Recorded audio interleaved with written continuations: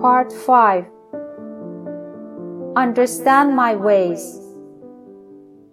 If I am beyond the level of an ordinary human being, and much beyond the level of saints and yogis, then I must be the highest of the high.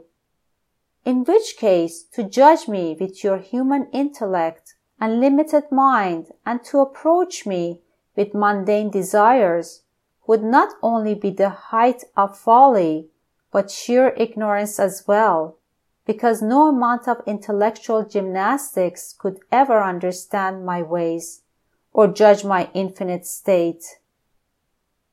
If I am the highest of the high, my will is law, my wish governs the law, and my love sustains the universe.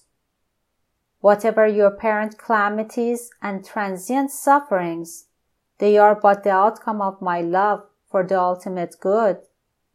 Therefore, to approach me for the deliverance from your predicaments, to expect me to satisfy your worldly desires, would be asking me to do the impossible, to undo what I have already ordained.